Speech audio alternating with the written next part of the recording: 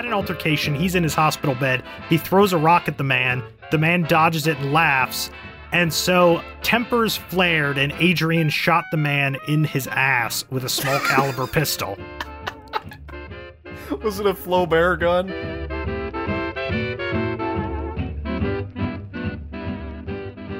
Welcome to We Talk About Dead People, a podcast where we talk about dead people. I'm your host, Aaron C., and I'm here with my good friend and co-host who is not dead, George. Say hi, George. Howdy, howdy. I remain not dead.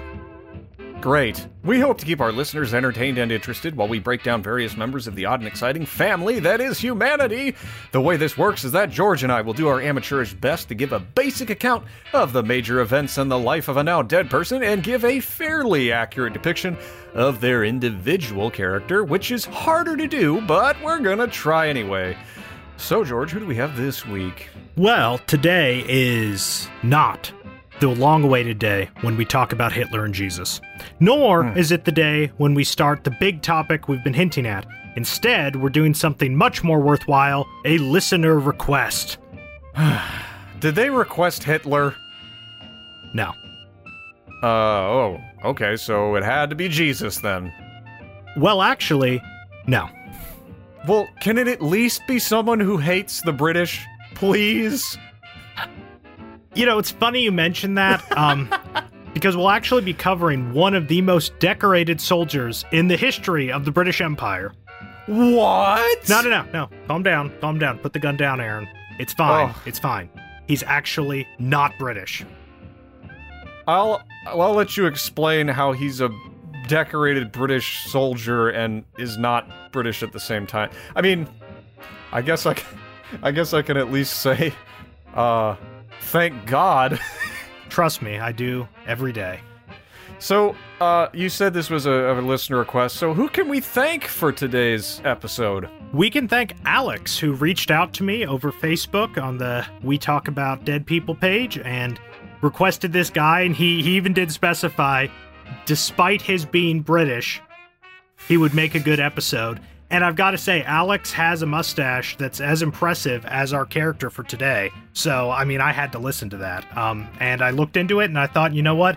I can sell out. I can put my scruples aside and cover a British war hero. Since he's not actually British, that's my sort of moral mental gymnastics to get out of it. But yeah, so thank you to Alex for requesting this. It's been a cool episode to research. It's actually going to be a two-parter, so we're only going to be getting halfway today, and we'll be picking it up again soon, but it's a really cool story, and I think Aaron's going to love it. Yeah, hopefully. And you're kind of notorious for these multi-part episodes. I think it just comes down to the fact that you're too smart to contain it all in one document. Yeah. Okay. You had a really funny self-deprecating joke on the interview we did. What was it you said? Something like good takes are not to be expected from me or something like that. Either way, you played it so well. I listened back to it and I was like, this dude is unintentionally hilarious. Many times. You couldn't be intentionally hilarious, that's for sure. True. It's that German blood. There's no humor in there. Must be. Well, great. And I think before we roll down into the old history lab and get this thing on wheels, we should get a few housekeeping items out of the way, because that's more than most of my roommates ever did. That's true. Housekeeping is not for roommates. It's always you and never the roommates who does the housekeeping. So let's keep that pattern up. I will do the housekeeping for you today. How's that? Well, that almost makes up for the time you backed out when we were supposed to be roommates. Oh, that's right. Yep. Well, we'll just not talk about that because you ended up living with the person who needed a housekeeper the most in the whole world. Oh my God. Care to describe what that room looked like by the end of the semester? Well, it was kind of, half of it was okay for the first while. Half it was like the North Korea South Korea border. There was kind of a line between, heaven and hell. One side of it was meticulously clean and organized and arranged, and then the other side looked like the aftermath of a failed DEA raid, just minus the, dead animals and stuff. But I then don't know about that. There might have been some dead animals in there. There were some mold colonies, which I unfortunately had to exterminate. But yeah, but at a certain point, I kind of gave up because it's entropy. It's one of the laws of thermo whatever, isn't it? That things always get shittier. And so over time, his half just kind of bled into my half, and there's only so much a mere man can do against such reckless filth. And eventually, I just kind of gave up and tried to spend as little time as possible in that hellhole. Reckless filth. I love it. Well, let's clean our minds then, and do the cleaning on this show, the housekeeping, and we won't let it look like a reckless den of horrifying destruction and garbage. Okay, so here's the first thing. George and I were just recently talking about ways to create more content for people to listen to in between our regular episodes, and we're currently going through some ideas for that. It might just be that we sort of have a podcast and narrative dichotomy where some episodes we just do a podcast on a topic and actually have a conversation, like an ordinary podcast. This is so it will be easier for us to put out more content without doing the crazy amount of work it takes to get one of these things to completion. It's just us, just the two of us making these, researching, writing, recording, editing, etc. And we want to have a way to, give you guys stuff to listen to because we both work, and at least I know I work. You will be soon. It's a ton. I mean, it's a ton to just do these narrative shows only, and I want to do more.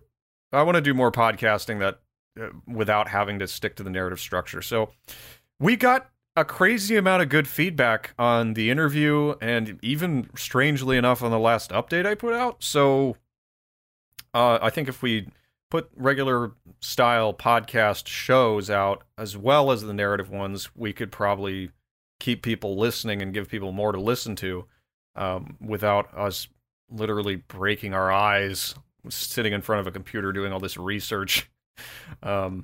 But that being said, we do have our next few episodes planned as far as the narrative structure goes, and we are going to be rolling forward with them very soon, especially now that Dan Carlin has started to produce Hardcore History again. We have our work cut out for us, and even though he gave us our initial boost by retweeting us on Twitter just once, which actually seemed to get us our entire core audience all those years ago, we have to go to work again. If he's back to work, we have to get more out, and he only releases like once a year or whatever. Somebody on Discord while I was gaming asked me if I was Dan Carlin. Really? Yeah. Well, I said you could probably not yet. pull off a Dan Not Carlin. yet. Not yet. We've got a long way to go. Woo! Anyway, so the last thing I wanted to say is we appreciate all of that support, all the feedback, the reviews. 5-star reviews are so valuable in the podcasting world. And we're so glad that many of you still support us even through the difficulties of this last year and a half or so with job changes, schedule changes, life changes, and more. It's been good to have support and love from the listeners we have. So thanks so much for sticking with us, especially if you're a longtime listener and or donor to the show. I don't know how to say it, but it fills my heart with joy knowing that people Shut the hell out up, there. Aaron. What? It was getting too sappy for me. I'm here for the history, man. Okay, I know, but this is a tactic that we have to use as independent media creators we have to shill our stuff every now and then. Okay, so the people who are out there supporting us, thanks for sticking with us. Here's a bro fist through the computer. That was not a PewDiePie reference, so take that. So with all that said, let's go ahead and get started with the amazing story of Adrian Carton de Wirt. Is that right? That was acceptable. All right. Well, acceptable is good enough for me. Let's get this thing rolling.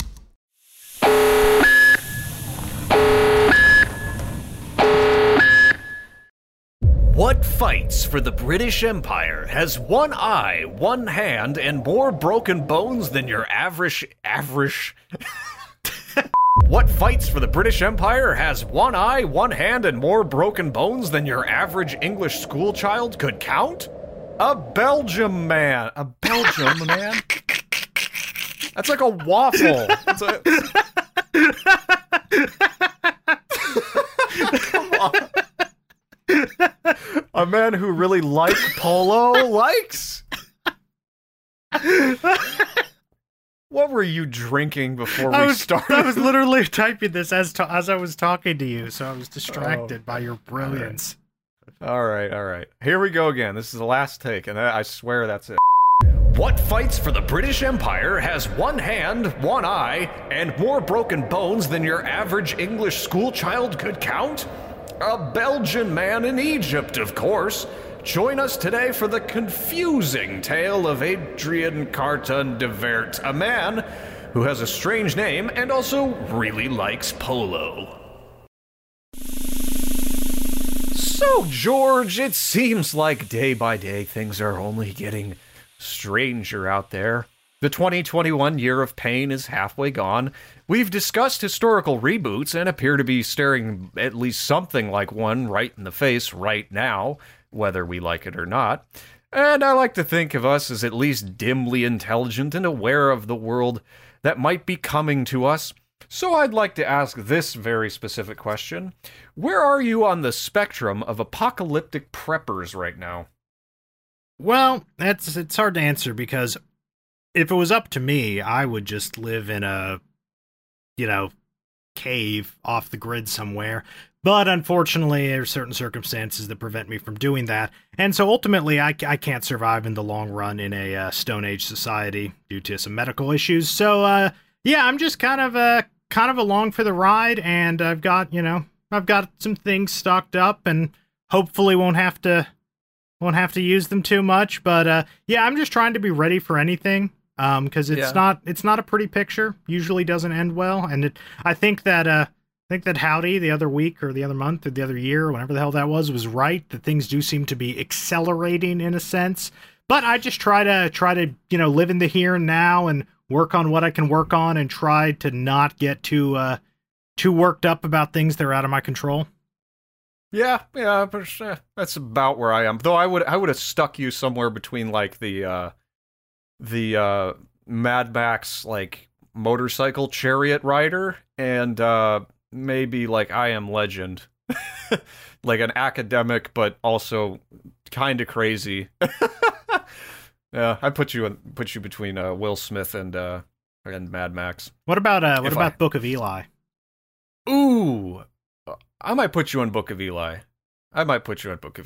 Though you're not blind. That's true. And you're not Denzel Washington, so and I also don't read the King James version, so that's true. So he's missing half the information, isn't he? The Protestants got rid of half the Bible or something like that, and then the Gnostics wrote some fan fiction or some shit. Wild times in the 3rd century. Just crazy. So now you're supposed to ask me what part of the spectrum I'm on. Go ahead. I'm not afraid. Are you sure? Yeah, I'm not afraid. Try it. All right, Aaron. Where on the spectrum of apocalyptic peppers are you? Peppers? Good God. Somewhere between a Carolina Reaper and one of those weird ones from Thailand. Yeah.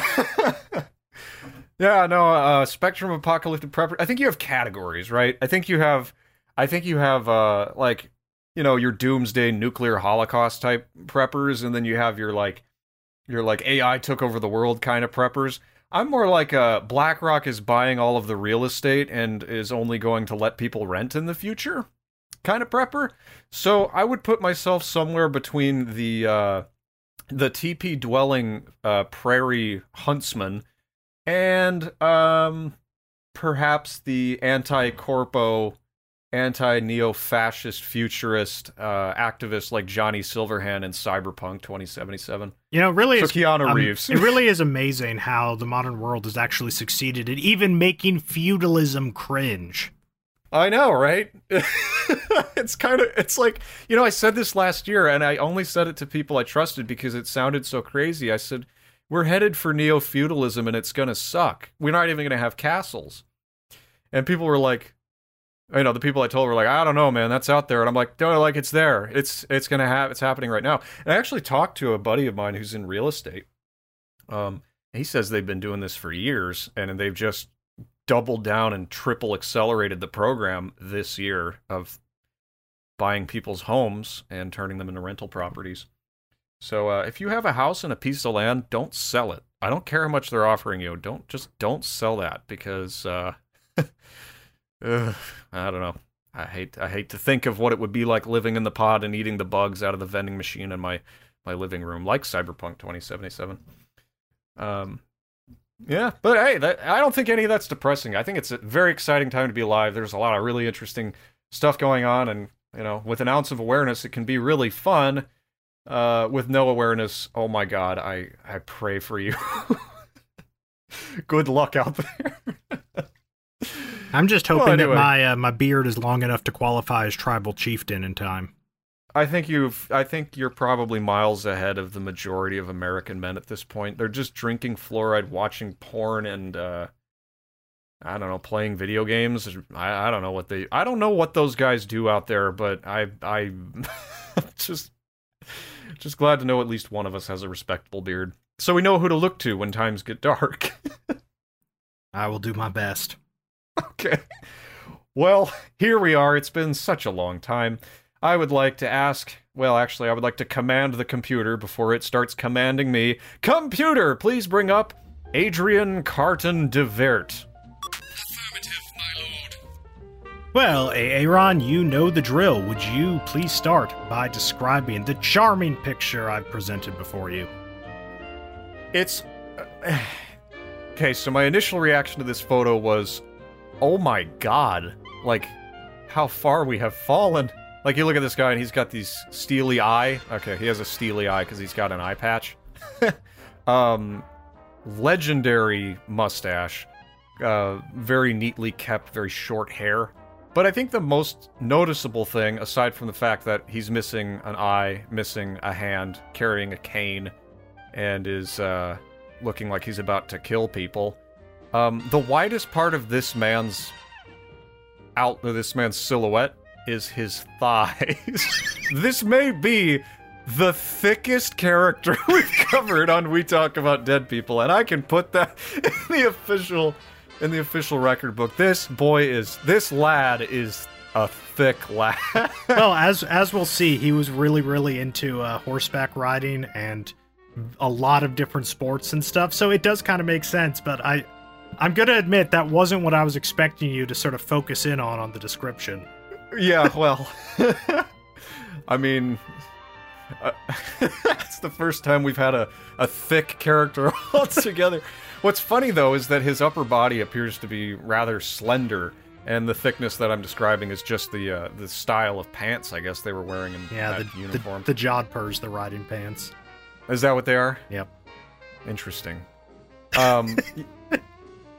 Yeah, but aside from the jodhpurs, the amazing coat, and the I don't know what you call that kind of belt with the little strap across the chest. Sam Brown belt.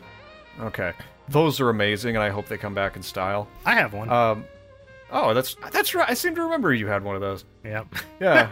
Aside from all that, I mean, this is one intimidating looking dude, I gotta say. I can't believe I've never seen a picture of him. That one eye is really impressive too. Yeah, he doesn't need more than one. This looks like a man who just doesn't blink. Well, I mean, he's definitely blinking on one side all the time. Yeah, because it's gone. I'm a little out of practice, so...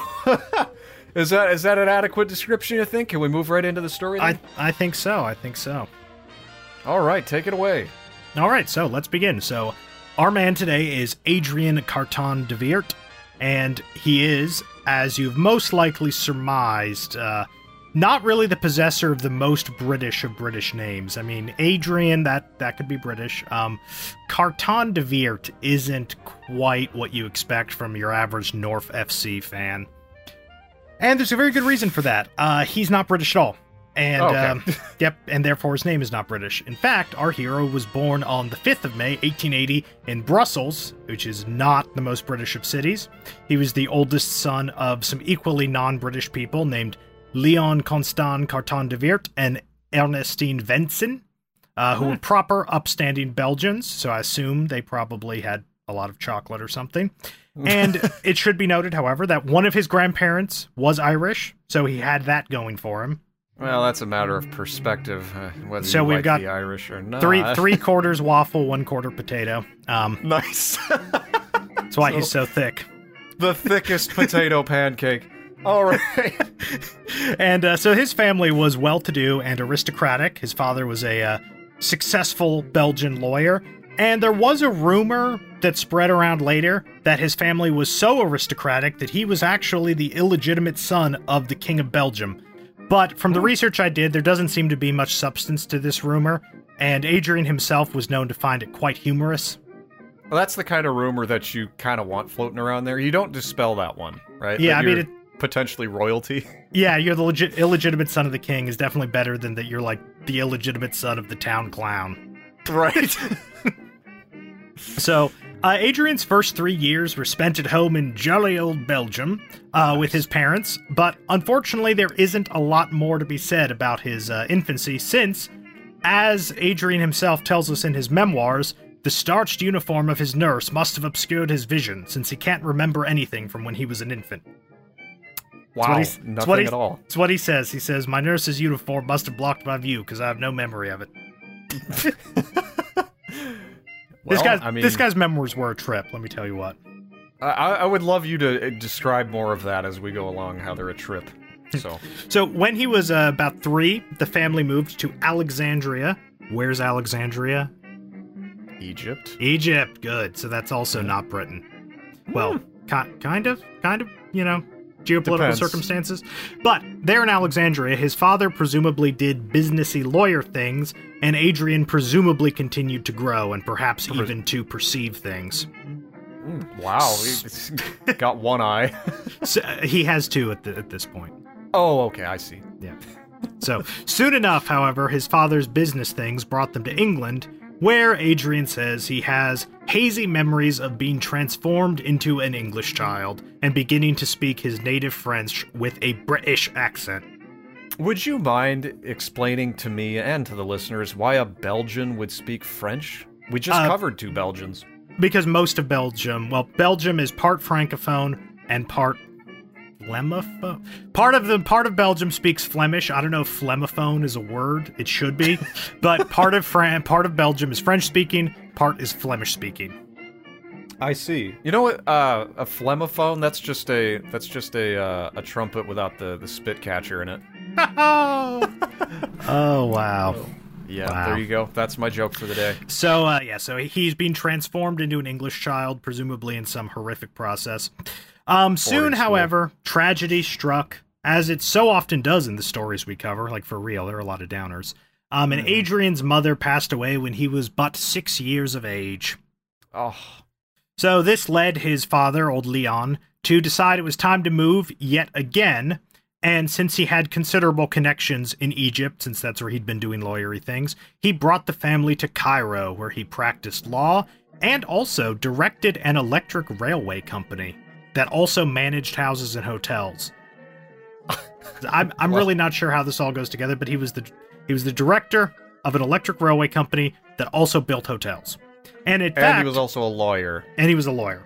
This is Busy man. completely irrelevant, but I thought it was cool. The presidential palace of Egypt currently was actually built as a hotel by this company.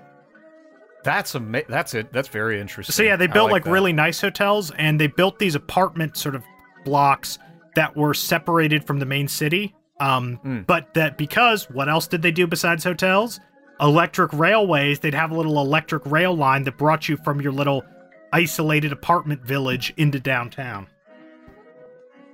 Oh man, the future is behind us. I know, right?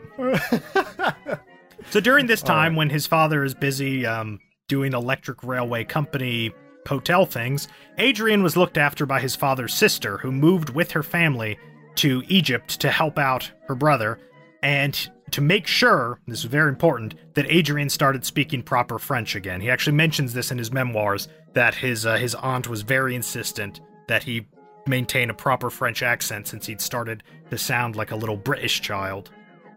Can't have those glottal stops in the French language, can you? We don't want those British. No. So, a few years later, however, Adrian's father remarried to a English woman who was the traveling companion of a Turkish princess. Which, the 19th century was just a crazy time. Like, yes, Wild. I'm a British woman, I'm going to be the traveling companion to a Turkish princess, and then I'm going to marry a Belgian lawyer who manages hotels and electric railways in Egypt. I don't know why the British woman sounds like a man who narrates for the BBC.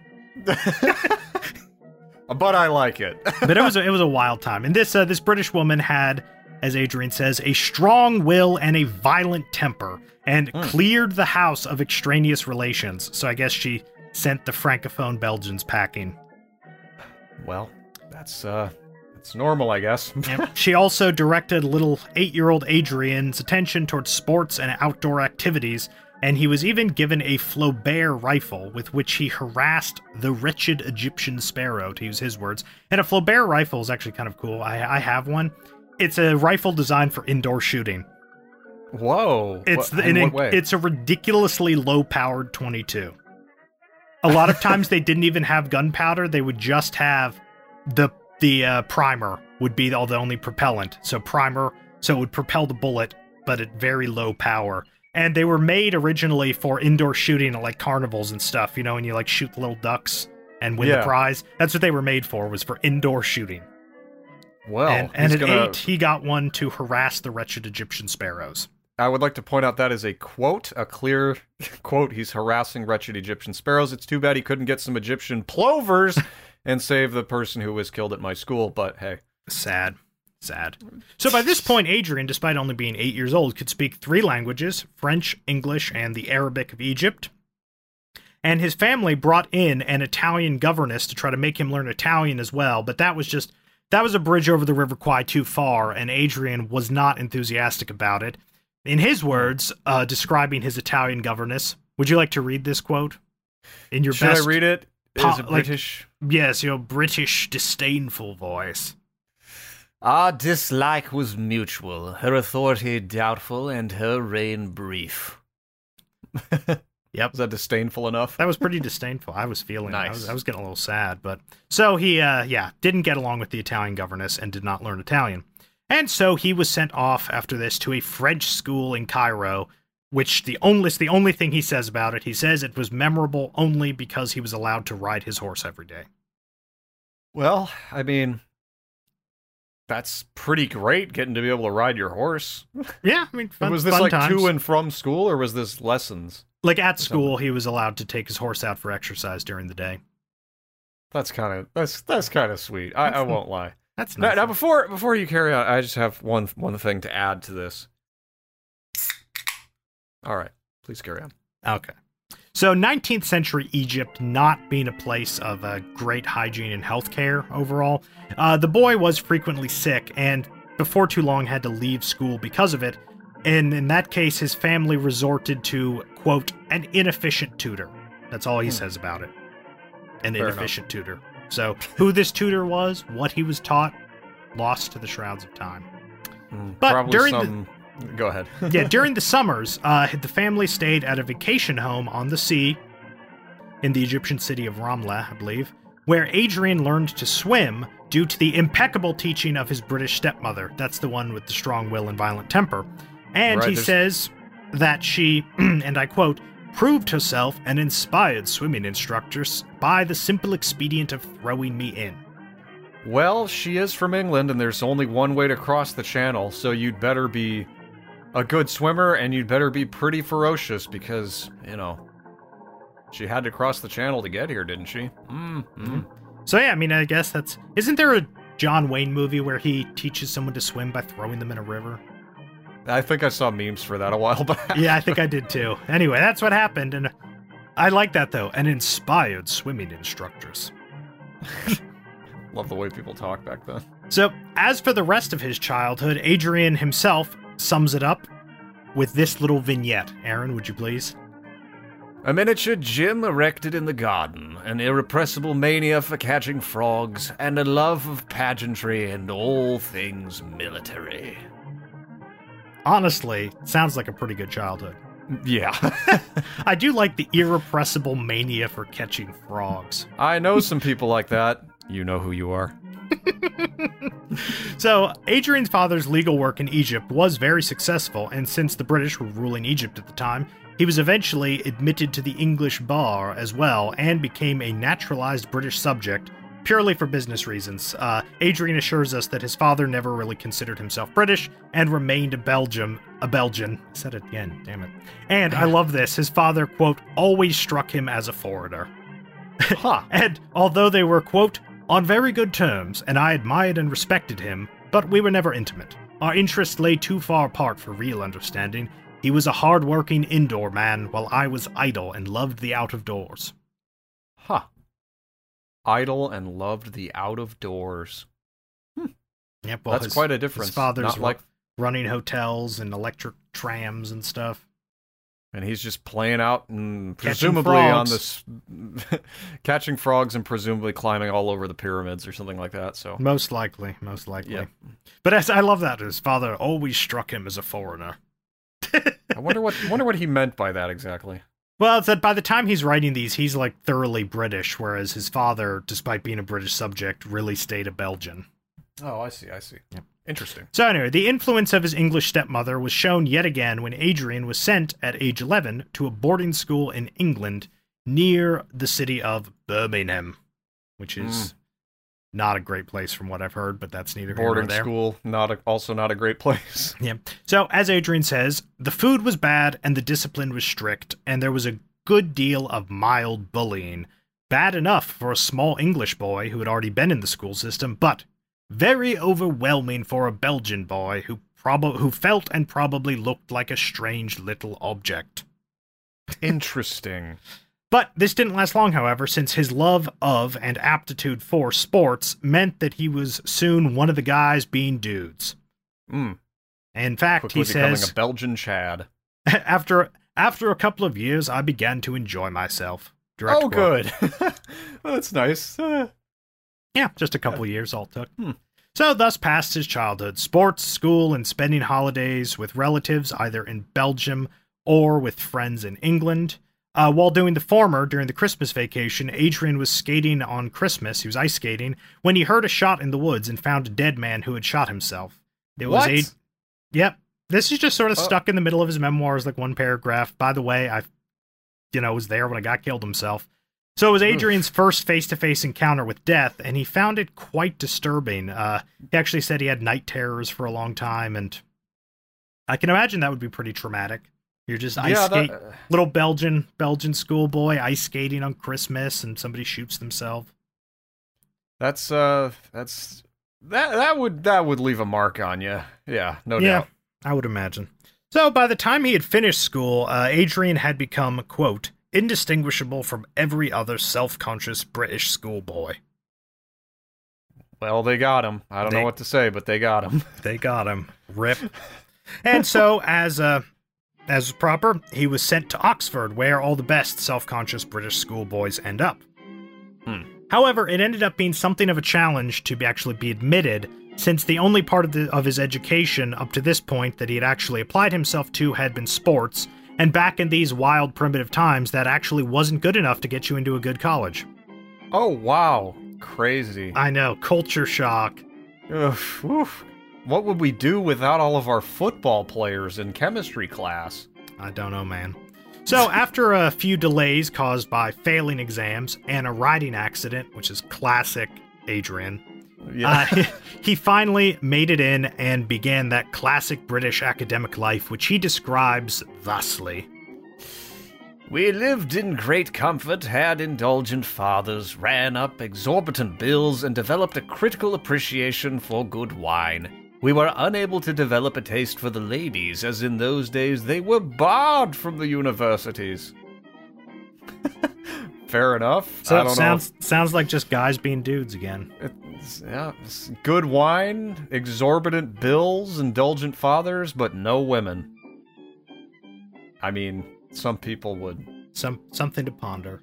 Some people would like that, let's be honest. So, many of Adrian's Oxford classmates were quite intelligent sorts, as you can imagine, and ended up as men of high standing and position in society, but Adrian did not care about that. I measured them, he says, by their prowess at sport or their taste in Burgundy, and remained unimpressed by their mental gymnastics. Well, so okay, maybe I'm correct me if I'm wrong in this so far. He doesn't appear to be a nerd. No, he's definitely not a nerd. Okay, he's much more like focused on like practical, not theoretical stuff. He just wants to catch frogs and ride horses. Yeah, I'm getting that. His dad is more of a thinker, and he's more of like a experiencer. Yeah, that is true. So, soon enough, however, and I'm sure this will come as a shock, it began to become clear that Adrian wasn't getting on well with his education. Well, there you go. His first term at Oxford, and I love this, quote, was a great success as far as cricket was concerned, but scholastically it was a disaster. Well, tell us how you really feel. So, he was supposed to be on the trajectory to become a lawyer, like his father, but he failed the preliminary exams for legal studies and almost ran away to join the French Foreign Legion. But his college at Oxford was willing to give him another chance, so he was in a little bit of a quandary whether to run away or to try again. But then, a miracle happened. Quote, the whole problem was solved for me most mercifully by the outbreak of the South African War. Okay. Well, that's convenient. There's just a war. Exactly, and here he goes on. Aaron, would you please? At that moment, I knew once and for all that war was in my blood. I was determined to fight, and didn't That should say mind. And didn't mind who or what. I didn't know why the war had started, and I didn't care on which side I was to fight. If the British didn't fancy me, I would offer myself to the Boers, and at least I did not endow myself with the Napoleonic powers, or imagine I would make the slightest difference to whatever side I fought for. Whichever side I fought for. Causes, politics, and ideologies are better left to the historians. I feel vaguely insulted, but he does only have one eye, so... He still has both eyes at this point. Oh, okay, you're right. Okay. And both hands. Yeah. But yeah, so he just wants to have a war. He doesn't really care. Yeah, he's like a battle droid, not a Sith Lord or a Jedi or whatever. That's an example for our Marvel fans. Incredible. So, he knew that his family would not approve of him joining the British Army, since the Belgians, like most reasonable people, sympathized with the Boers. Also, the fact that he was underage and not a British subject meant that he was not legally able to enlist, and I know I wrote legally able to English, but legally able to enlist. So, naturally, he simply made up a false name and age to enlist. Well, now hold on. Even if that is a typo, there's actually something true to that, isn't there? He was not legally able to English. Yeah, so he couldn't join up with the... Yeah, I get it. So he simply signed up with a false name, etc.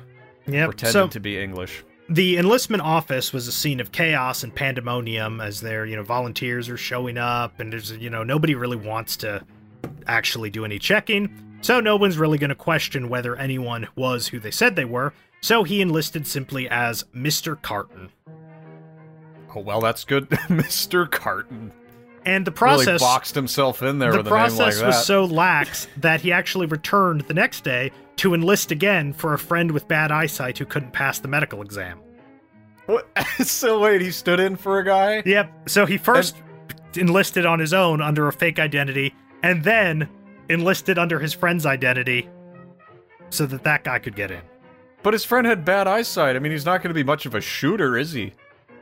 Yeah, but he really wants to fight, huh? I guess so.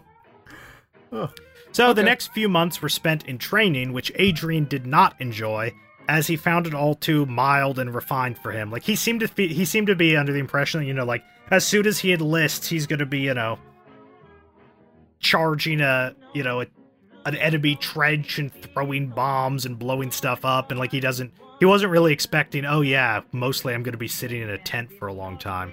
Here's how to make a bed. Yeah, so he was not happy about this. He found it all too mild and refined, since he had been, longing for a sort of rough, raw life experience of war, and instead he was, like folding sheets.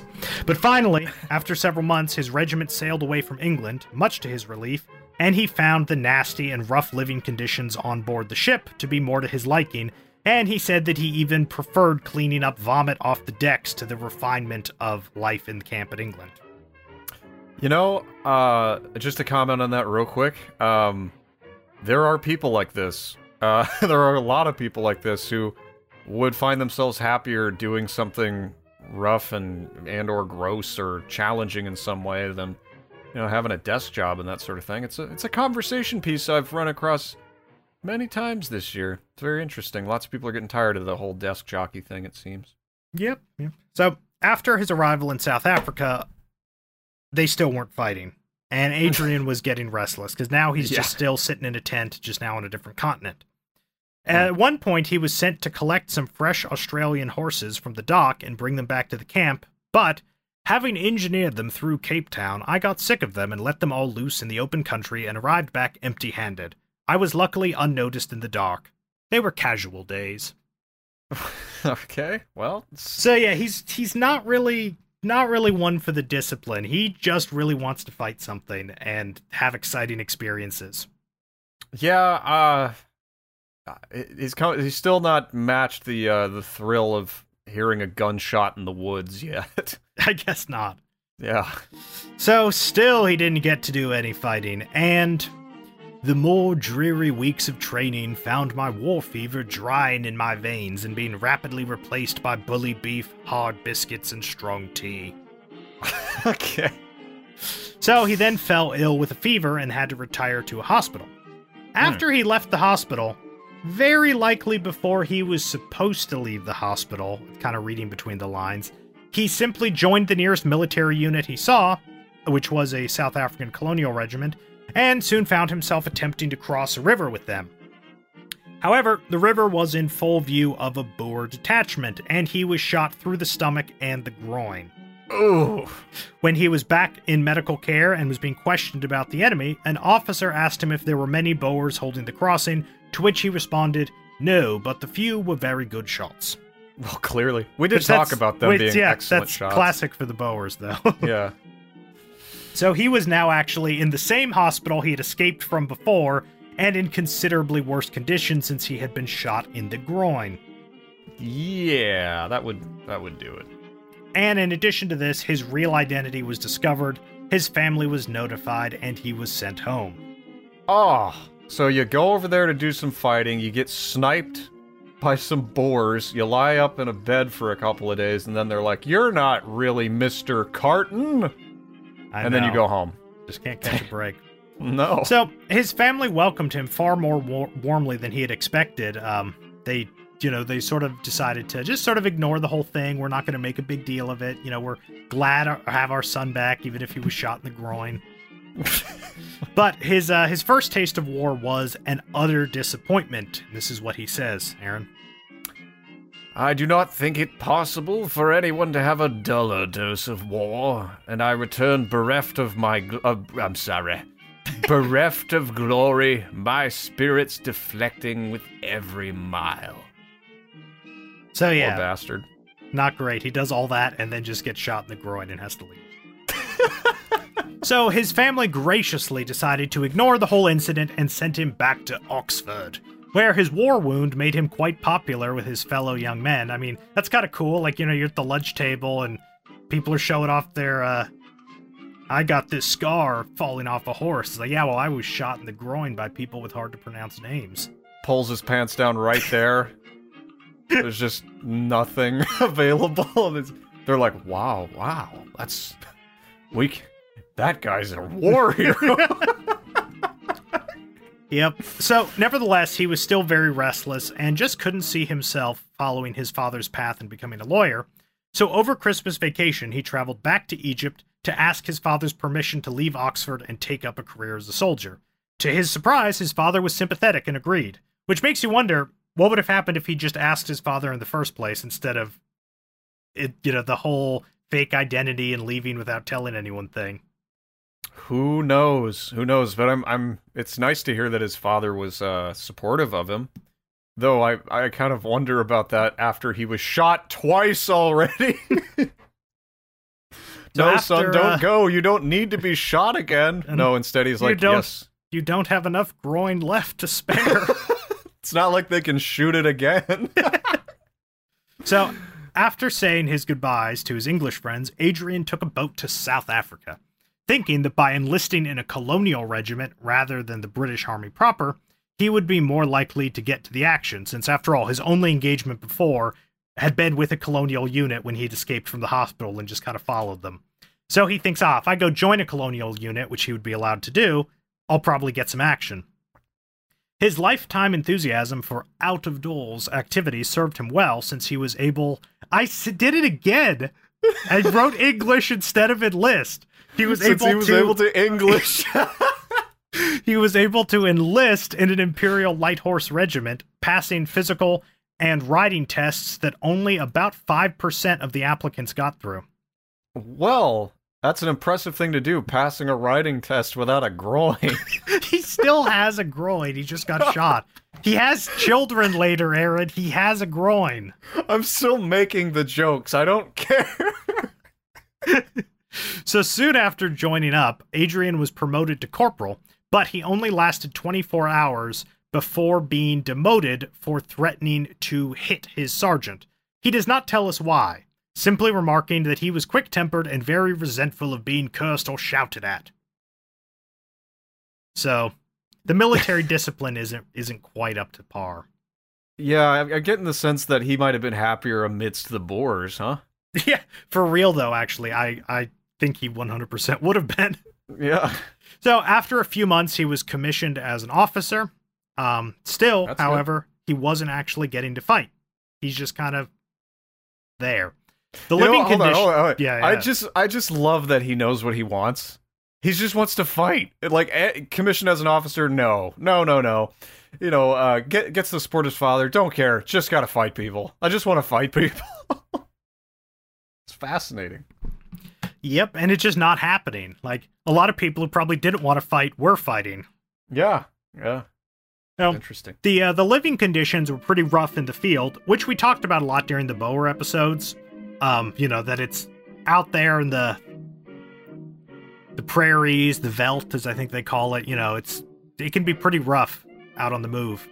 Yeah. But the fighting that was supposed to make it all worthwhile for Adrian just wasn't happening. He says that his life, quote, seemed to consist of trekking from one end of the country to the other without aim or object. My vivid imaginings of charging Boers single-handed and dying gloriously with a couple of posthumous Victoria Crosses were becoming a little hazy. This is an interesting guy. I'm really glad. I love it. All he just wants to do like a bayonet charge and die and have everybody be like, that guy was a badass. Good for that guy. He went out there and got shot, but he died gloriously. It's so interesting. Yeah, that's really seems to be all he wants, and it's not happening. Wouldn't there be a name for this, like some kind of a mental illness for this kind of thing? I don't know. Back then they were like, well, that's just Adrian. He just wants to go shoot people and stab them with bayonets. I'm sure there's some catching the frogs. I'm sure there's some, long polysyllabic name invented by some skeevy con artist from New York for this. Presumably. Anyway, my distrust of the medical field aside, he tried to convince his colonel to let him try and single-handedly cut down a barbed wire fence which was being covered by Boer snipers. So he's with whatever of his groin is left, he's back ready for round 2. Well, even if they shot it, they clearly didn't shoot it enough because the groin on this guy... It's getting weird anyway. But the colonel told him that he was a damned fool. So, he says, the colonel may have been right, but he hurt my pride badly, and I had to swallow the disagreeable knowledge that I had made a bloody fool of myself. Yeah, well, I mean, at least he's admitting it, right? Yeah, like, he can see the reasonableness that officers can't actually let people like him do their own thing. Yeah. It would be a terrible way to carry out a war. How old was he at this point? Early 20s. Okay, so he's still got some of that fire in him, I can tell, but he might be maturing a little bit here. It's interesting to watch. All right. As you'll see, I don't know how mature he was, but we'll get there. So with not much happening in South Africa and him not being allowed to do a bonsai death charge against a barbed wire fence, he was dissatisfied. So when Adrian was offered a promotion, a higher level of commission, he accepted it and was told he was being sent to join a dragoon regiment in India.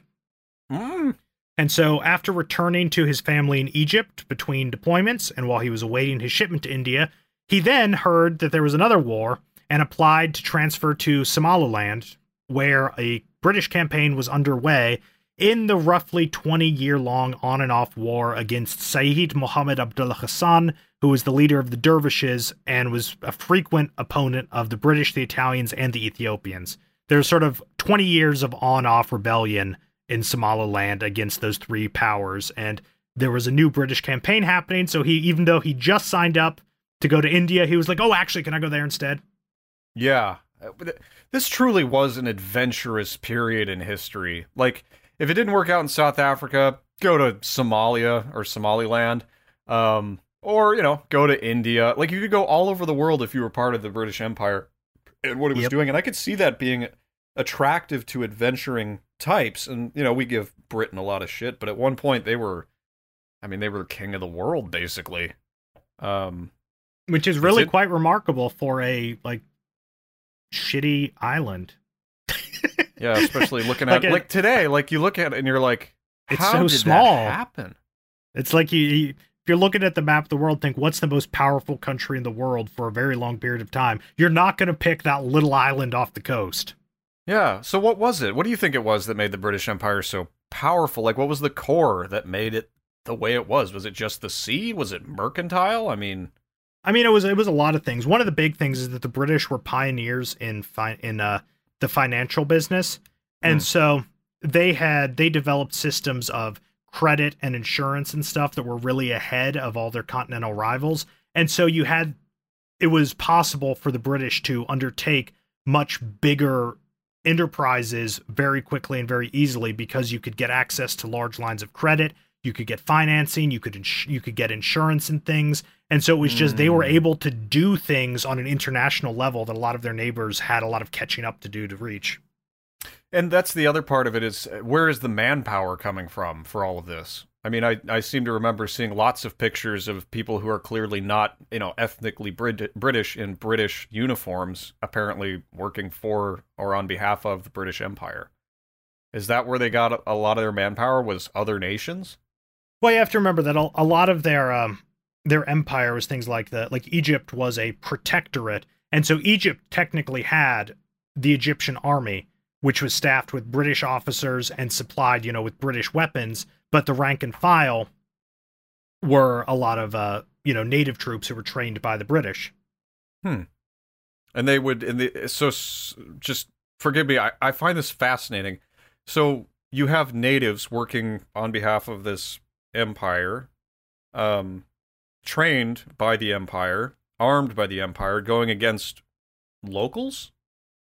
Oh, well, you're usually going against neighboring countries, and you have to, each place is different. So, like, in Egypt, a lot of Egyptians were resentful of British rule, but the alternative to British rule was Ottoman rule. And a lot of Egyptians, even though they didn't like the British, would rather be under British rule than Ottoman rule. So it's kind of, it really is like the term is the great game. And it kind of is. It's like a complicated strategy game where it's all about weighing who is going to resent who more, and so who's going to be willing to side with whom in different ways you could play out the conflicts. I see. And I could see why this would be long-term expensive for Britain itself. It appears to be that the empire itself is connected to something that's not the British themselves exactly. I mean, the financial system you just described, essentially financial technology that allowed them to pull this stuff off that didn't exist in other countries. Like, I could see why that would put them ahead of the game, or the great game, as you might say. No, absolutely. Absolutely. Interesting. Okay. Anyway, yeah, let's not get too much into it. Don't want to get distracted from Adrian and his groin. I know. So, as you can imagine, he was denied this transfer to Somaliland because he was told they weren't going to transfer him again while he was in the middle of a transfer. So Right. off he went to India. And to put it bluntly, he hated India. Oh, This great. is how he sums it up, Aaron. Yes. India from the start held no mysterious fascination for me. It was tawdry. It emitted revolting smells and noises, and its only attraction in my eyes was that I knew it to be a wonderful center for sport. It emitted revolting smells and noises. I've known people like That's that. not fair. But I love how it's always the sports with this guy. Yeah. So yeah, it sucked, apparently. But Adrian got busy working to qualify for his polo team. Oh? Yep. Sadly, however, before he finished qualifying for the polo team, the regimental polo team, he was sent to a training course which was far away from the nearest polo ground, and he was very upset about this. He's a long way from polo. Okay, I get it. But after finishing the course, he was deployed to Mutra in northern India, and this posting was very much to his liking, as his cavalry regiment was the only unit there. So there were no pesky infantry milling about and breaking things, and most importantly, there were no generals there, which, he says, added enormously to its charm, in my opinion. Even better, there was very good hunting in the area, and Adrian added boar hunting to his list of favorite things. He even calls it the finest and most exciting sport in the world. Wow. Well, if you gotta pick one. Do you know how boar hunting's done? I seem to remember in the Middle Ages they used big spears. Yep, on horseback with a spear. So they So did it that's- that way here yep. too. Yep, Wow. literally chasing boars with a spear and trying to. And they're, boars are dangerous, so it's actually a fairly dangerous sport. Yeah. Not chasing a red fox with your whole entourage in the backyard of your giant mansion back in England. Yep. So he says that since there were no polo facilities in Mutra, he just tried to transfer his polo enthusiasm into horseback boar hunting instead, which is a classic RPG move, respecking your character when you enter a new area. Are you sure you want to be British? So, perhaps unsurprisingly, he ended up getting a nice set of cracked ribs before too long when his horse stumbled while he was chasing a boar and rolled over on him. Ugh. Oof. Which I imagine that's unpleasant. That is a heavy, heavy animal. And then now things are really going to go off the rails. So while he boy. was in the hospital, he got into an altercation with one of the Indian servants in the hospital who laughed at him after he missed the rock he threw at him. So they had an altercation. He's in his hospital bed. He throws a rock at the man. The man dodges it and laughs. And so tempers flared and Adrian shot the man in his ass with a small caliber pistol. Was it a Flaubert gun? I don't know. See, the details are very vague here. He doesn't say what kind of gun it was, but I assume it must have been like a low-powered pistol. A pistol, because I can't imagine he's laying in his hospital bed with a rifle. and it must have been a low-powered weapon, since Adrian assures us, quote, that it was no doubt inconvenient for him, but certainly not dangerous. He shot him in the ass. So it must have been, I believe, do you want to know the phrase I didn't put it here in the not script, but do you want to know the phrase he uses? Yes. I peppered his tail. So maybe it was like a pepper box pistol or something, like a little shotgun that he just had. So yeah, I don't know what it was, but it must have been pretty weak because it was certainly not dangerous. It was just the old friendly shot in the ass. I love that. No doubt inconvenient, but certainly not dangerous. Certainly not. This is all good fun. Oh, this guy. Like, you lose your groin once and you're just out for revenge on the world, I guess. Yep. So he was very nearly kicked out of the army for this because that's kind of frowned upon. Shooting attendants in the hospital you're in is kind of frowned upon. But he ended up being allowed to pay a rather large fine instead, and since, his father is a very successful lawyer, money is not an issue for him, so he pays a very large fine and is allowed to stay in the army. There were apparently a lot of these sort of questionable antics among the British officers in India, and he talks a lot about them, but I just wrote down one story that he tells from his posting, and that one of his officers went to bed after having dined too well and not too wisely, which I assume means that he was stark drunk. Great. And so during the night, the men in the neighboring rooms hear wails and groans coming from this man's room, so they investigated. And this officer is in his bed and says he can't feel or move one of his legs and thought he was paralyzed. But when they pulled back the blanket, they found that the man had succeeded in forcing both his legs into one leg of his pajamas and was fine once they got him extracted. I've lost my leg. Ah! Dear God, my leg is gone. He looks down, there's just a flap of cloth. They must have taken it while I was asleep. So, good time, just guys being dudes, I guess. Yeah, I guess so. And Adrian describes many more antics and escapades in his memoirs, and lots of run-ins with venomous snakes. That was apparently a big issue. Apparently, at one point, they even hired a local snake charmer to lure the snakes out of hiding in their lodgings. And one cabin, inhabited by an officer who scoffed and said he'd never seen any evidence of snakes in his cabin, apparently produced 7 venomous snakes when the snake charmer started playing. I want to get this snake charmer's number. We might have a snake problem here, and we could just put him outside the house, let him play his little flute for a little bit, and we'll just watch the things slither out, and lo and behold... There'll be more than you expected. More than you expected. Yep. So, in 1904, his regiment was ordered to South Africa, and even though he admits that it had its moments, Adrian was not sorry to leave India, since, as he says, his first impressions were never dispelled. Do you want to remind us what his first impressions were, Aaron? I believe he was shot in the stomach, and I think it was the groin by a No, that sniper. was that was South Africa. No, his first impressions of India. Oh, that it emitted strange sounds and smells. I believe it was revolting smells and noises. Well. So, Adrian, and this is something that comes up a lot, he doesn't really have any ideological grounding for his military service. He just liked it. And if he didn't like something, like he didn't like India, he didn't really feel any sort of compunction of duty towards it. Like we saw that when he didn't really care which side he was going to fight on. It was just more convenient to join the British in the Boer War. And if they hadn't taken him, he was going to join the Boers. He just wants to have a war. And so this is a sort of paragraph that kind of sums that up from his memoirs, if you would. Yes. My soldiering was without ambition, and I was solely concerned with the present. I wanted to be fit, to be efficient, to have good ponies, good shooting, a good time, and good friends. Some would find fault with my philosophy, but I was in no way unique. Life played into our hands for those few short years. We had everything. We accepted it, and at any rate, we enjoyed it. Nice. What do you think? I like it. I don't fully understand. I don't understand the type of person who they just know what they want and they don't really have any reason except that they know deep down this is what they want to do. I have to have a reason for everything, and that's probably, that could be seen as a flaw or I don't know.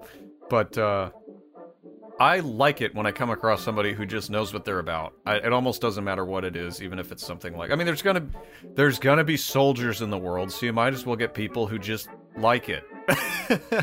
Right? Yep. Yeah.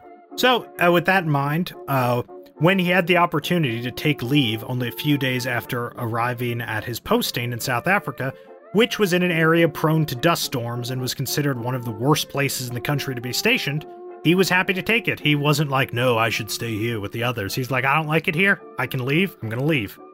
I don't care if there's dust storms. Send me there. Well, no. He arrives here, and there's dust storms, and it's a shitty place, and he has an opportunity to take leave, so he just leaves.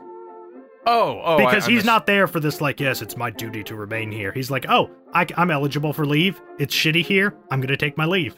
Okay, got it. I see. That's more like it. That sounds more like him anyway. Yeah. So he spends the winter in Cairo at his father's house, and he naturally occupies himself with his favorite thing, sports. He wanted to compete in a horse race in Cairo, but he was 7 pounds out of the weight class, and with only 1 day left till the race, he did what any sensible person would do. He layered several sweaters on, along with an overcoat, and went for a 6-mile run to the pyramids, and then climbed them and went back.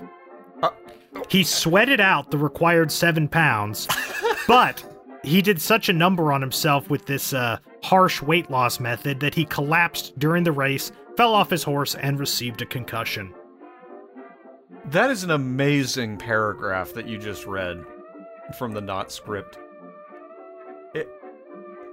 I assume, wow, he lost 7 pounds on a single run. And, of course, climbed the pyramids. Yep. That's incredible. With several sweaters and an overcoat. God. I like this.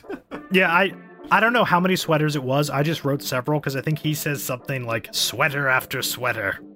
Really? Yeah, and so I just decided to play it safe with several. Wow.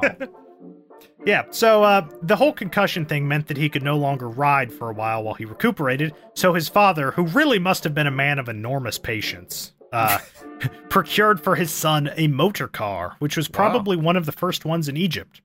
And with Rolls-Royce Phantom 2. No, that's Indiana Jones, sorry. With this motor car, Adrian was able to drive around the pyramids, reaching such staggering speeds as 10 miles an hour and only sometimes being overtaken by camels. Is that an exaggeration?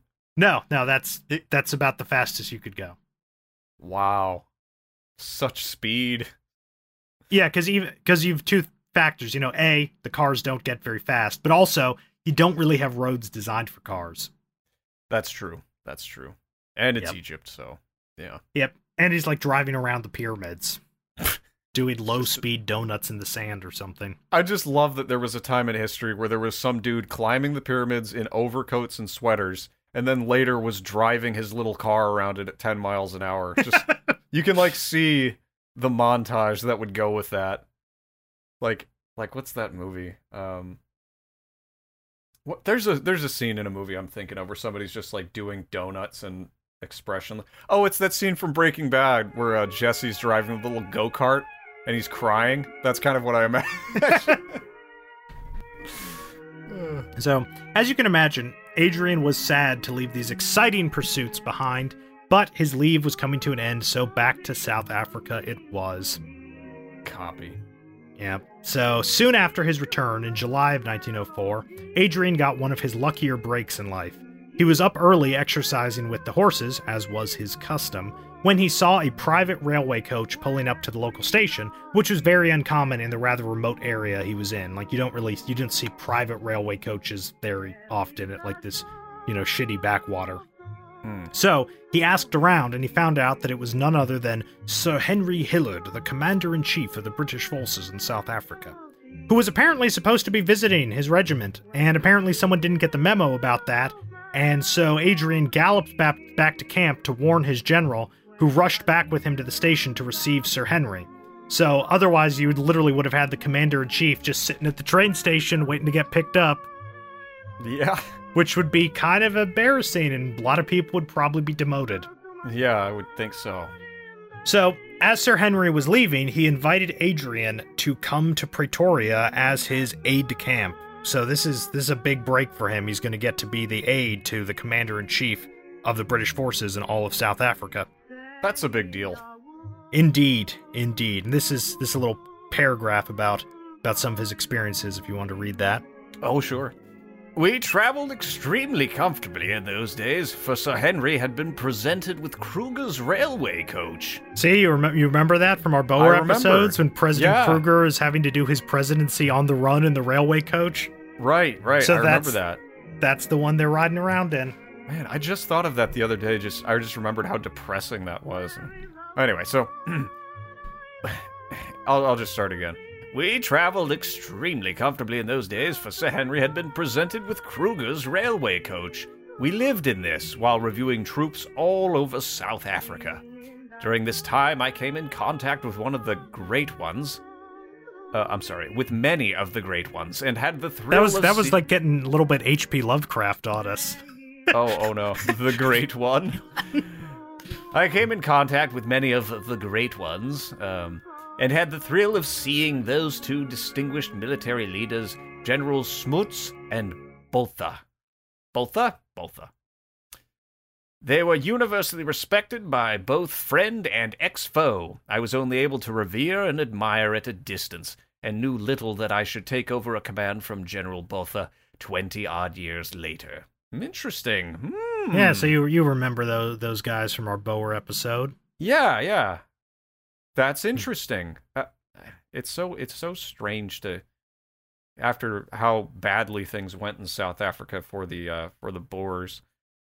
It's just I don't know. I love the sportsmanship of being like, yes, they were very good leaders, even though they were shooting at us and we were shooting at them. They were very good.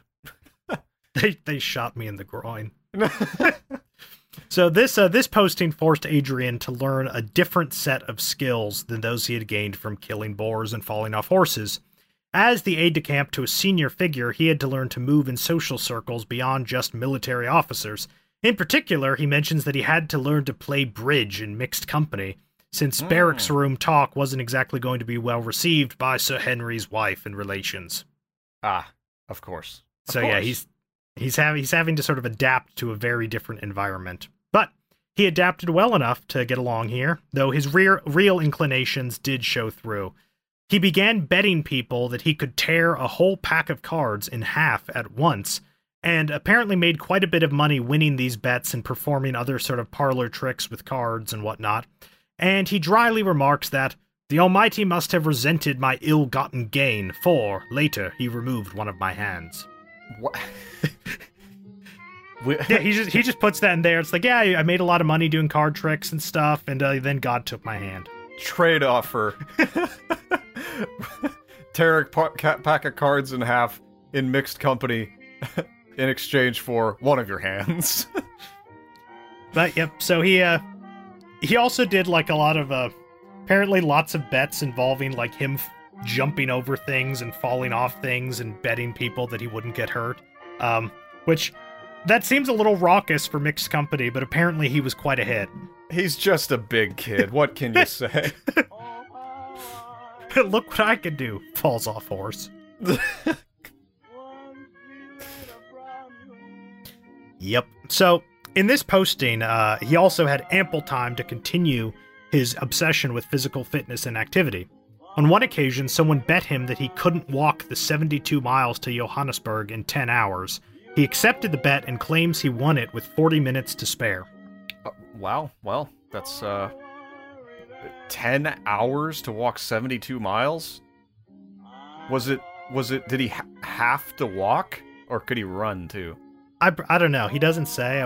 Let's see. How fast do people speed walk? Those like speed walkers you see. Like, I don't know, 4 miles an hour? Maybe? I don't know. Let's see. Speed walking is a term used to describe walking at a pace faster than 15 minutes a mile. Okay, so do the math for me here. So speed walking would be 4 miles an hour, so that'd only be 40 miles in 10 hours. So he must have been going faster than speed walking. He must have been jogging or something. No, he had to be walking. He was just moving his legs super fast. Like Sonic. All the way to Johannesburg. Well, all that matters is he apparently won the bet. I bet. Well, no, never mind. I'm not going to make bets because I am not Adrian.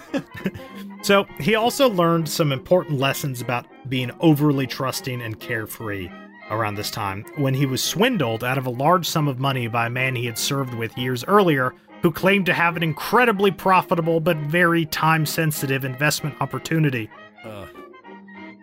Man, you can get in at the ground level, but you've got to give me the money today. And he lost a lot of money because the man sent him a telegram that the next day be like, your money's already doubled, and then he never heard from the man again.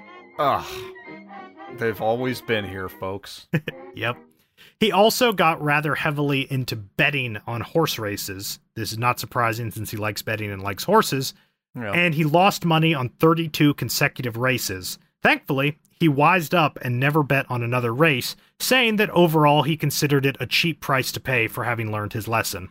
Now that's a stellar attitude. Yep. That's a lot, though, 32 consecutive losses. Yeah, that is kind of a lot. So yeah, his memoirs are very weird because he often says things that it seems like there should be more explanation about, but then he just moves on to talking about horses or polo again, or sports or something, or physical fitness. For example, he sometimes rode his horses in amateur races, and at one point, after he had just won a race, he says, Aaron, a hilarious figure staggered up to me, thanked me, and said he had put 800 pounds on my mare. If I'd known it beforehand, I should most certainly have fallen off. I don't know what this means. Like, why was the figure hilarious? Why would he have, like, intentionally lost the race if he'd known this man had bet 800 pounds on him? He just moves on to talking about other stuff, probably polo. There's all sorts of little anecdotes in here. And that's one of them. Yeah. I most certainly should have fallen off. A hilarious figure. Why? I don't know. I should have.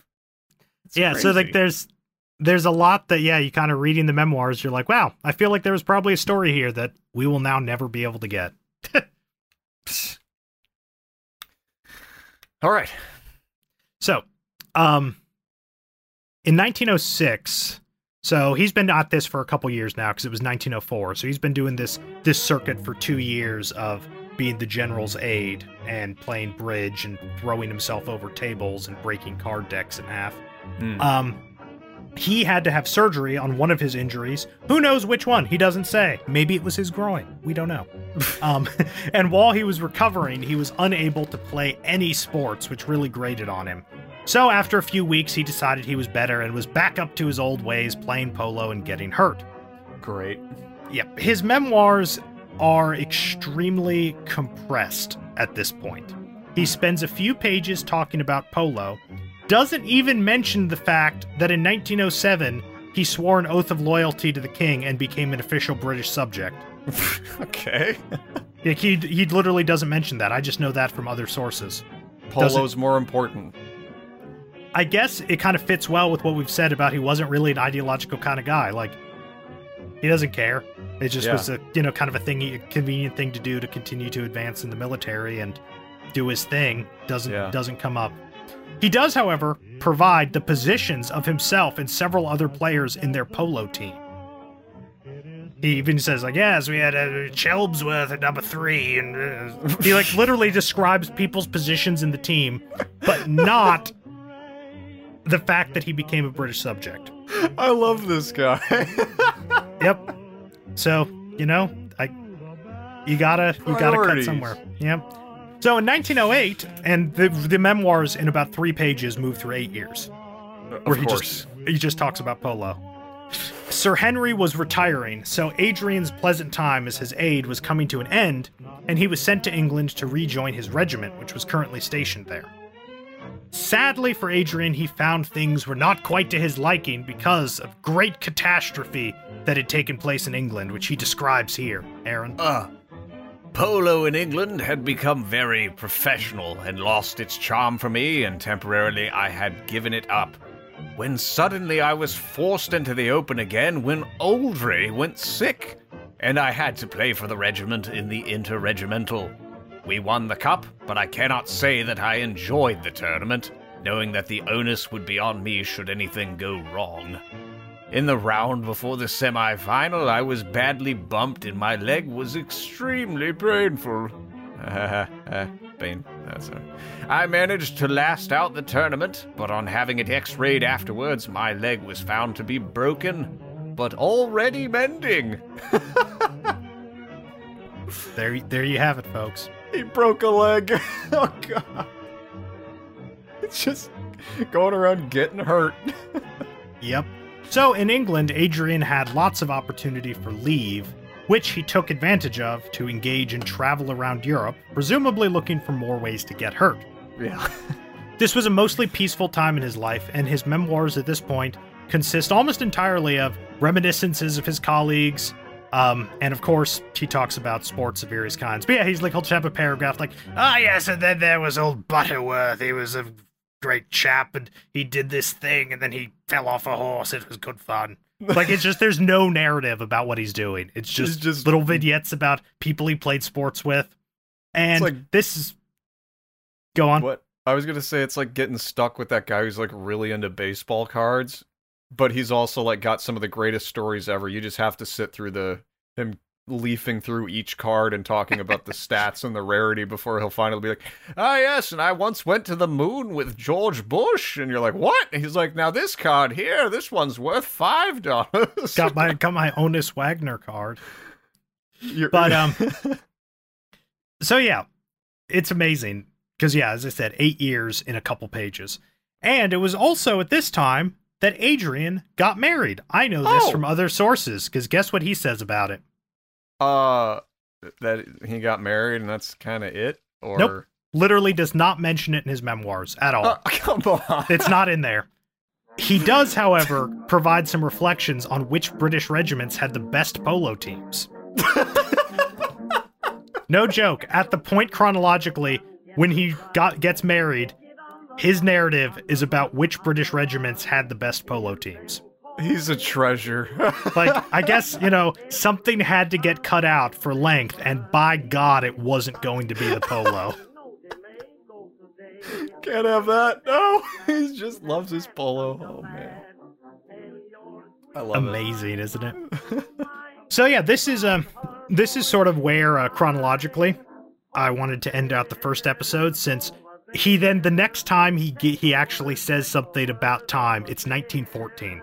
We went from 1908 to 1914, and all he did was talk about polo. That's good. I love that. So, 1914, kind of an important year, as you can imagine. I think something happened then. Something might have happened in 1914. But something might have happened. Happened. And so, he's having an idyllic existence playing polo, but the clouds were gathering, and that storm would define the rest of Adrian's life. And we can see from this excerpt a little hint of what is to come. So this is the longest excerpt here, and I want to just sort of close out with this since it gives a hint of what's to come. Aaron? I was once on my way to Bavaria, and I stopped for a few hours in Paris to change onto another train to take me on to Augsburg. On arrival at the German frontier, I got out of my carriage for the customs examination, and as I stepped onto the platform, a German in plain clothes advanced on me and said, "Are you an officer?" On my replying that I was, he told me to come along with him, and I foresaw the delightful prospect of being locked up. Walking down the platform, my escort said, "You are a French officer?" And when I disclaimed that and said, "No, I am English," his attitude changed completely. He became most friendly, did all he could to get me through the customs and finished up by showing me his police dogs. Jeez. Just guys being dudes. Yeah. On thinking the incident over afterwards, I imagined that a German agent must have marked me down in Paris, jumped to the conclusion that my name was a French one, and wired information to his people on the frontier. This was in 1910, and it showed how closely the frontier was being watched by the Germans. How deep was their animosity towards the French, and how elaborate their precautions. Things are happening. So yeah, a period of about 6 years pass in just a few pages of the memoirs while he was engaged in traveling around Europe, since he had a lot of freedom while he was stationed in England. So I thought since World War I is about to start, that would be a good place to leave off for today and pick it back up next time with more polo and injuries, because he still has to lose a hand and an eye. God has ordained it. Yeah, well, it's bound to happen. I do love this quote you included, though, because I love these, like... It's like a local weather report before a really big storm. You know what I mean? It's like you've got a guy out there on the ground like, "Hey, I think it's about to rain!" And there's a lot more drama to it than somebody sitting in a studio being like, "We're calling for light showers here at 8 a.m. and it'll be pretty brutal. Here's the details." But to hear, like, he was just traveling and suddenly there's all these, like, normal people, like, something weird's going on. But here's my dogs. It's great. Yeah. I like it. I think that's a great place to end for now. But yeah, really, like, I had like whiplash when I was going through the memoirs and realized 6 years passed in a couple pages that don't mention his marriage. Well, there are some people who are just like that, and they really like polo and fighting. So there's that. Yep. So I think we'll when we start it up next time, I'm gonna probably start with whatever little information I can gather about his family life, since he didn't see fit to write about any of it. Mm-hmm. Well, I think that'd be good. With a quick little recap, and we'll be back right into the story on the second part of this episode. Yeah. So did you have any more thoughts about Adrian Carton de Weert, also known as Mr. Carton? I love that we have a category of episodes now that's just weird soldiers. It is kind of a theme, isn't it? Yevgeny Maximov, the Mad Baron. Mm-hmm. Then we had, what was the other one? Yeah, Yevgeny Maximov is the first one that comes to mind. I think it's really funny. Dene's Rates, that was pretty interesting. Not exactly crazy, but, kind of the same thing. Just a soldier who saw some crazy stuff at a time in the world where a lot was happening. I don't think he talked about polo at all, though, so we're gonna have to dock him some points for that. Yeah, we'll have to dock him some polo points, that's for sure. But he can pick him back up later on if he adopts the polo and goes golfing or something. I don't know. That was really bad. It's probably time for us to head up to the surface. What do you say? I think it is. All right, off we go.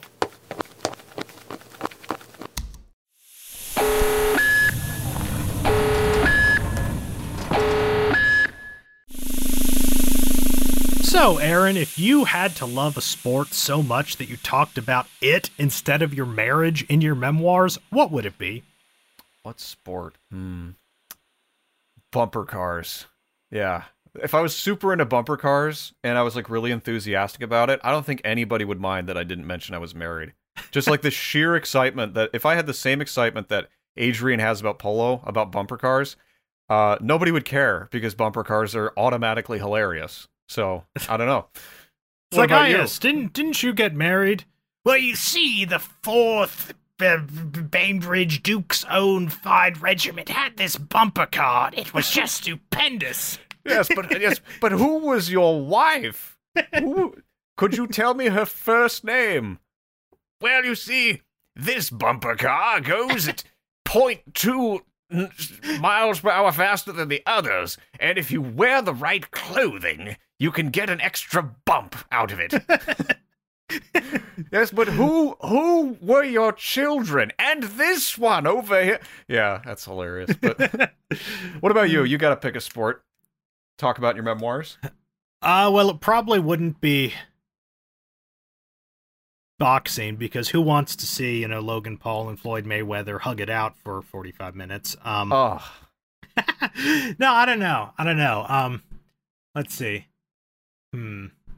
Maybe like the really cheesy WWE wrestling. I knew a guy like that. I've also known people like that. Yeah, like he had a girlfriend and she was like way out of his league and all he talked about was WWE, and you could tell it annoyed her, but she didn't say anything. She just like, oh, here he goes again, and she'd roll her eyes, and he'd just be like, yo, dude, it's gonna be great. It was hilarious. What a character. I never disliked him. I thought that was kind of endearing. I love the copy pasta. Do you know the one I mean? No. It's the 1998 Undertaker one. No, I'm not familiar with this. So it's a copy pasta where people will respond to things, but at the end they'll be like, but don't let this distract you from the fact that in 1998, The Undertaker threw Mankind off Hell in a Cell and plummeted 16 feet through the announcer's table. And people would just like slip it into the middle of an actual like long statement about something. That's great. I love that kind of stuff.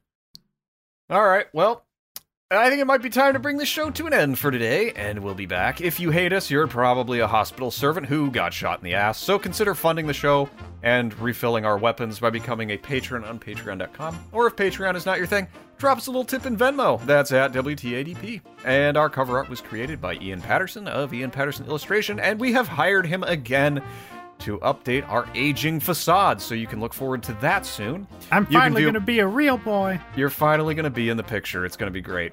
So you can view more of his wonderfully whimsical work at www.ipattersonillustration.com, soon to feature a new We Talk About Dead People poster.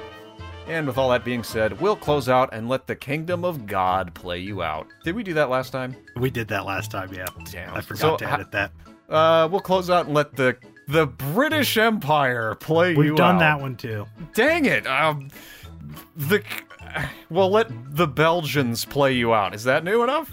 And how about an Indian snake charmer play you out? Let's do that. And we'll close out and let an Indian snake charmer play you out. There wasn't a spark of excitement until the game ended. Then, Bedlam.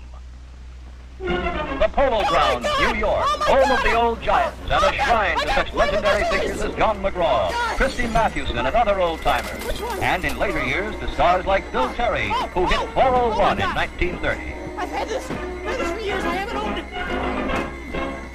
Belmont, who hit 511 home runs, the all-time high in the National League. And Carl Hubble, who can forget Hubble's feat in these Polo Grounds in the 1934 All-Star Game when he fanned the American League's murderous row. Down went Ruth.